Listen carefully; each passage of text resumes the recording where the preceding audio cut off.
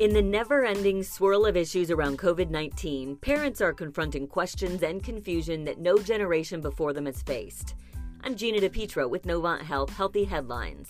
To help parents get answers to at least some of those questions, Roland Wilkerson speaks with Novant Health pediatrician Dr. Kim Selden, who talks about when kids need an in-person visit to the doctor, whether or not hanging out at the pool is safe, and whether it's really a good idea to break down and finally host a sleepover with friends. At a few points, you'll hear Chase, the family dog, voicing his strong support for social distancing and other precautions Dr. Selden advises all of us to take. The popularity of virtual visits has really taken off during the COVID-19 pandemic. I think a lot of parents would like to know what visits are okay to handle in a virtual visit, and when do they need to come into the office? Yes, so in general, I think it is important to know that as of about 3 weeks ago, pediatric practices have been slowly bringing children beyond just the infant checkups. We've been slowly bringing all well child checkups back into the office, and a number of same-day sick visits. So we are slowly getting back to anything that a parent has wanted to see a doctor for in person. We are pretty much back to doing that again. So if there is something that a parent wants their child seen about, particularly if there's a red flag, a fever red flag, there's some concerns about dehydration, the child is complaining about an earache, all those normal things that would concern a parent. We want to see those kids in the office. Having said that, we are still offering virtual video visits. One of the benefits actually to our shelter in place time with the emergence of the pandemic is that a lot of our families have been able to successfully get up on our MyChart platform, which is the gateway to doing these virtual video visits. So it actually has been a really neat way for families to access their primary care doctor during this time. So for most things that parents are concerned about will also lend themselves to continuing those virtual visits if parents seem like they're more comfortable with that for now. So should an annual checkup, a well child visit, it sounds like you're saying that should be in person. Yes, we would like those to be in person. And in fact, any of our patients who felt the need to delay care, particularly in the months during the weeks of March and April, we really are we're actually actively reaching out to parents of those children to make sure that we get them caught up. So certainly we want to make sure that well child checks, that we are bringing those kids in and seeing them. And you don't want to be delaying any kind of a childhood vaccination, is that right? Definitely not. We have on the one hand lots of concerns about the COVID-19 virus, but we want to make absolutely sure that we are keeping up with health maintenance, including surveilling for normal growth, development, addressing any sort of nutritional concerns, and certainly keeping our children vaccinated on time. Great. Well, so I am going to run through a series of questions that I think an awful lot of parents are wondering. And we'll start with one of the big ones. Is it safe to get on an airplane for a summer vacation or to visit your grandparents, 5 states away? Yeah, so air travel, it's a little tricky right now, especially since what one airlines is doing may be different from another airlines. My general recommendation is that for now, I would encourage families to not do any sort of travel that is not essential. So any kind of discretionary travel, I would continue to put that off for now. if it is feasible for a family to do a road trip, so this is a trip that they really feel like they need to take, it may actually be a safer way to travel, would be to do a road trip, you know, making sure that you sort of plan through that whole process, making sure that you have all the supplies that you need all packed up, and if at all possible, minimize the number of stops that you make along the way. Again, if that's feasible to do in terms of the distance that you would travel, that's what I would recommend for now. And what about summer camps? Although we're not really quite sure at this point how many are going to be open. What about day camps, and what about, you know, week-long sleepover camps? How should parents be evaluating those? Yeah, so I'm glad you said that, because I think the first thing that parents need to do is check to see if the camp that they're interested in or that their child is interested in is in fact still open. And I think you'll find that it is so variable, which camps are proceeding this summer and which ones aren't. So that's the first one. And then if you find out that the camp that you're thinking about is open, the most important thing is to ensure that the camp is following guidelines that have recently been updated by the Centers for Disease Control. And also, this is just as important about, you know, in terms of whether or not they're following the guidelines, but it is that that camp is explicit in its communication about how it plans to follow those guidelines. And I think, you know, going to different camp websites, I think parents will find, and this is sort of a positive thing, more and more, that camps are addressing the very questions, you know, that parents are having. So the first principle is that some camps are open, some are not. Any camp that is open should be following the guidelines that have recently been put forth by the CDC, and should be doing a very good job at communicating those guidelines. There's no reason for a camp to not be very explicit in explaining and addressing parents' concerns. I do have some red flags that, you know, just as a pediatrician, red flags for me when evaluating day camps as well as sleepover camps, is that if they are not recommending face coverings in some form, so that should be a part of their recommendation. Now, they may not require face coverings full time, but there should be something about their protocol that addresses what they're doing about face coverings. The second thing is a red flag for me would be is if there's lots of shared equipment. Now, they may have very good disinfection protocols, but lots of shared equipment at a day camp or a sleepaway camp, that's another red flag when parents go through and evaluate these camps. A red flag would also be a fitness gym, because under North Carolina guidelines, they are still closed in phase 2. We don't know about phase 3 yet, but any fitness gym that has rebranded itself as a day camp, there tends to be a lot of equipment sharing and frequently touched surfaces in those places. So that would be a red flag. Camps where campers and staff are not from the same local geographic area.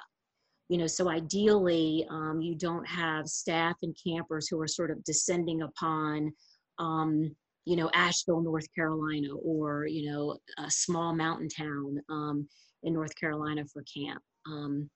So those are the red flags. And then obviously, when parents think about this, of course, if their child is a child with a chronic medical condition, which might predispose them to more serious disease, they should be prepared to have a conversation with their child's doctor, and their primary care physician can help them to make that sort of decision. So it sounds like, I mean, you ticked off quite a few flags there. It sounds like parents really better be sure that there's a lot of attention to detail at these places, and that they should be very cautious before saying yes.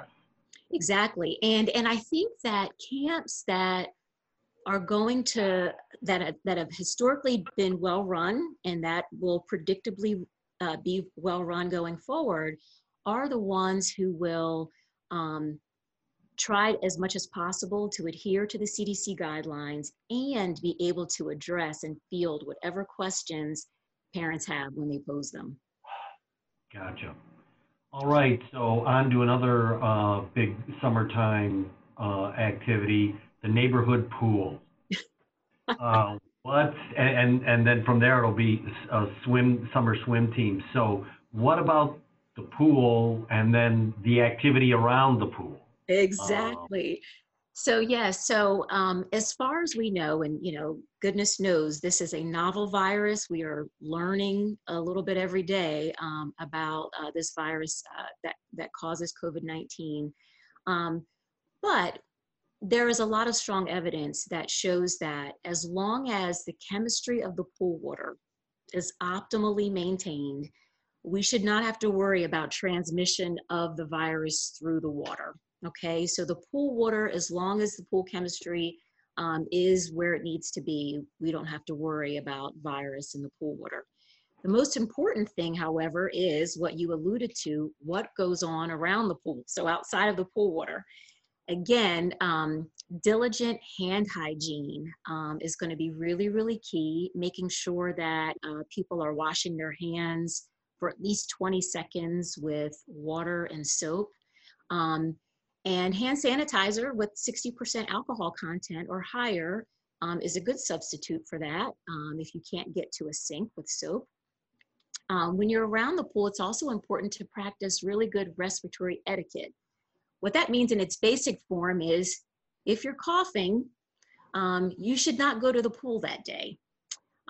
It also means if you do have to cough or sneeze, and that sort of came out of the blue, you want to be coughing or sneezing into the crook of your elbow. This is something that we teach little kids all the time. Turns out that it's usually older people who don't do such a good job with that respiratory etiquette. If you do cough or sneeze into a tissue, that's fine too, but just make sure that you wash your hands afterwards. It's also important when you think about going to the pool and spending some time there that because you're in a public space, you really should wear a cloth face covering when you're out of the pool. Obviously, you shouldn't be swimming with a face covering on, but when you're out of the pool, you should plan to wear a cloth face covering, especially when physical distancing is difficult. And one of my worst fears is that as people feel more comfortable coming out of their homes, in the days and weeks to come, that some of these pool areas will become more crowded than we would like them to.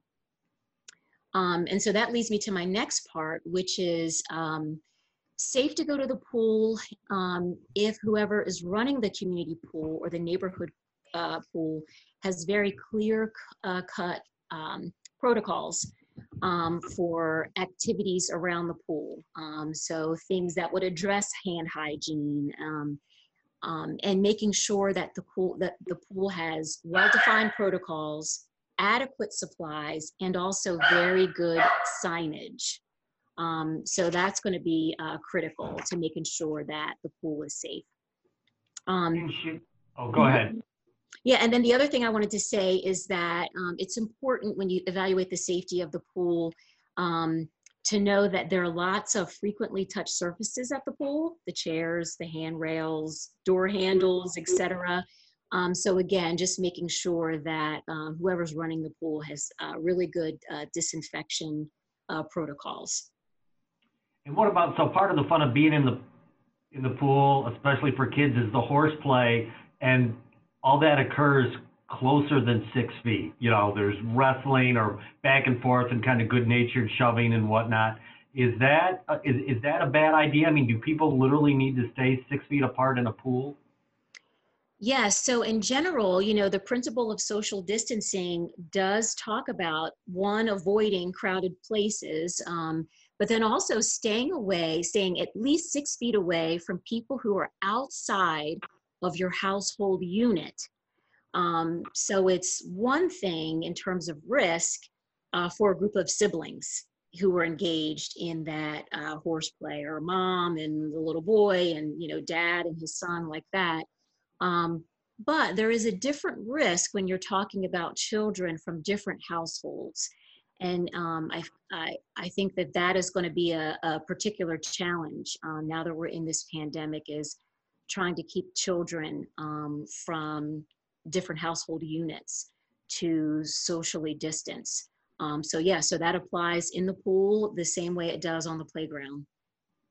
So what about summer swim or dive teams where things might be a lot more regimented than kids just, you know, splashing around in the water, but they're still probably going to be swimming closer than 6 feet apart, or maybe right at 6 feet. What's your thinking about whether or not swim or dive team is a good idea this summer? Yeah, so just like any sort of youth sports that may want to proceed this summer, I think it is important that that coaches, so whether this is a dive team or this is, you know, maybe a football team that's thinking about doing some conditioning, that they are implementing and enforcing social distancing amongst the teammates. So that's going to be a challenge going forward, but that is the expectation of public health officials and should be the expectation of parents as well. For indoor swimming places, the venue operator should ensure that ventilation systems are working properly. And so, you know, having, you know, good ventilation, good flow of air, if it's possible to open windows and doors, that would be great. Okay. And so other like summer soccer and baseball, it sounds like some of these sports can't social distance. Parents, it sounds like, should be pretty hesitant or careful about what they might expect or be asking a lot of questions.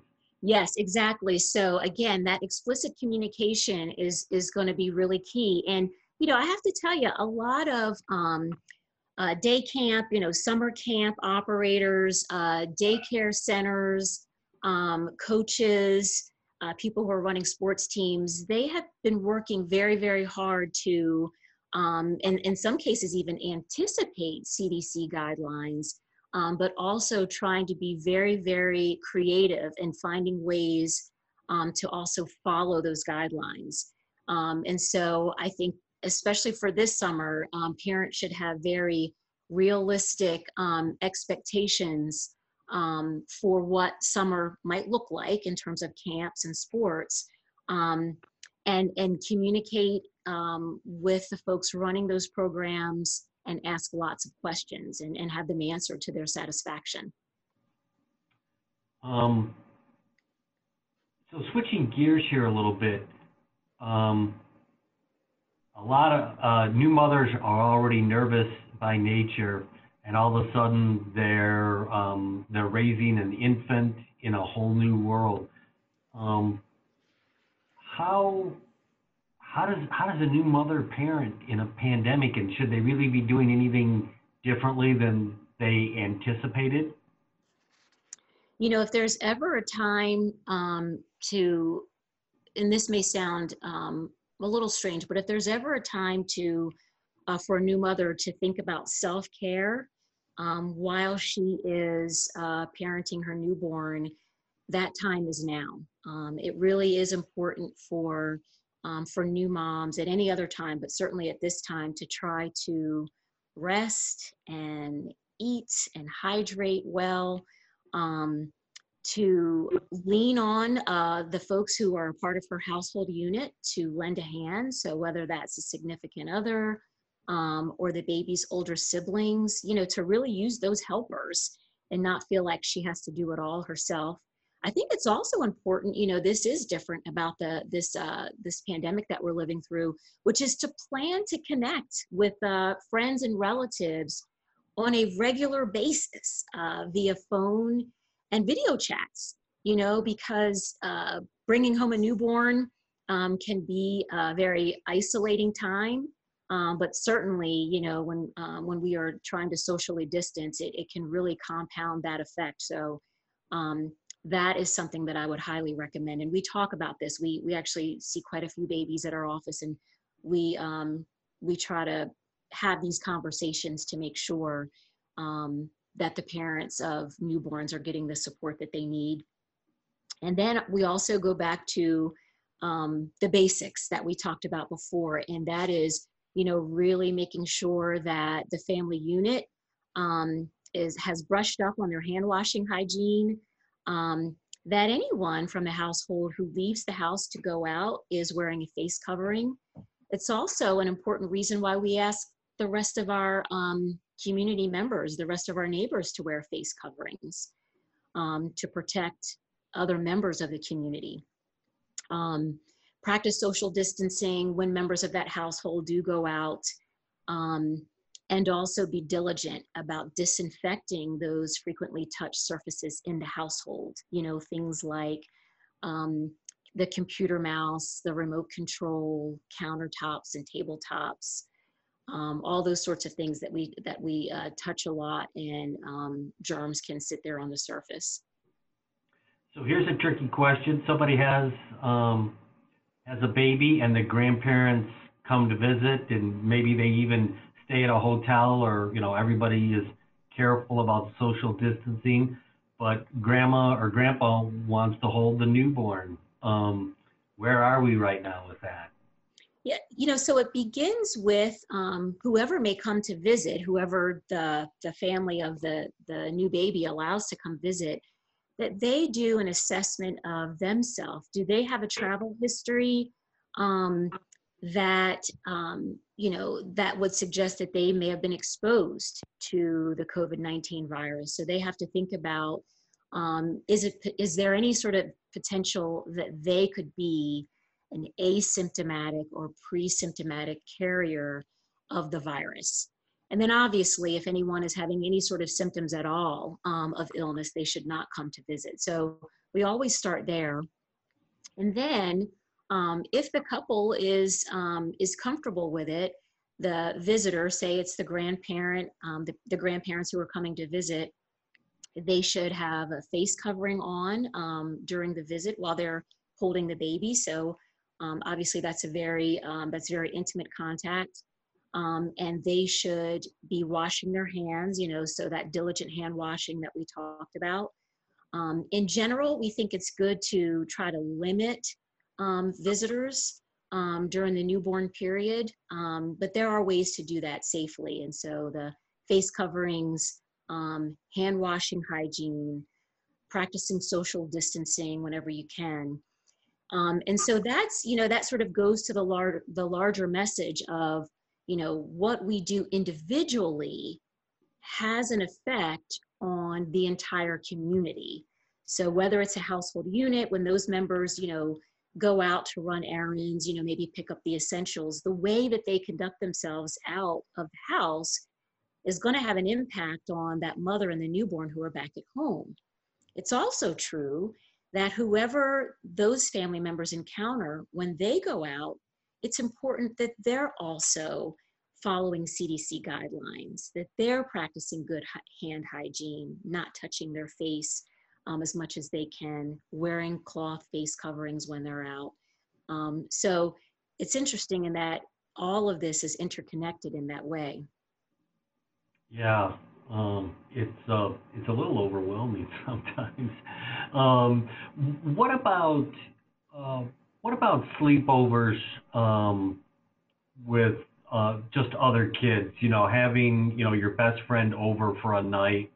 If they social distance, which would include not sleeping in the same bed, and when they're playing together, keeping their distance.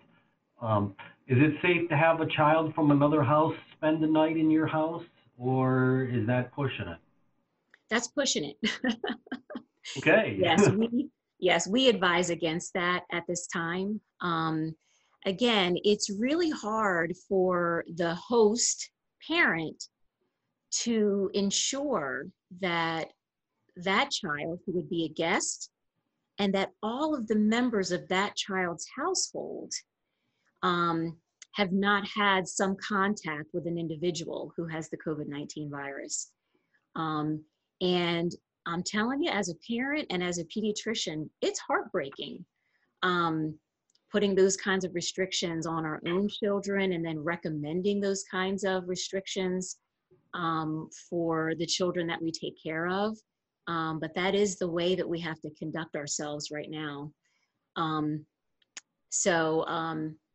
Yeah, that's the way I think about it is, it's not just the one child who you would have spend the night. And children have a hard time staying distant from each other when it's sleepover time. That's a high bar for them. But, they will likely be sharing objects, be within 6 feet of each other. But then there's the whole, the added complexity of what that child's exposure has been through his or her household contacts. It's just too much loss of control, it sounds like.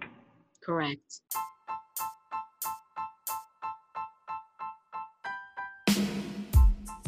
Gina DiPietro again. As we get back to life, everyone has questions. To help you make the best decisions, Healthy Headlines has more than a dozen stories covering a lot of territory, from shopping to swimming pools, that answer the questions you have about keeping you and your family safe.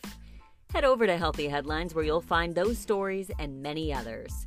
Meanwhile, if you found this podcast helpful, please take a moment to rate and review us. Thanks for listening.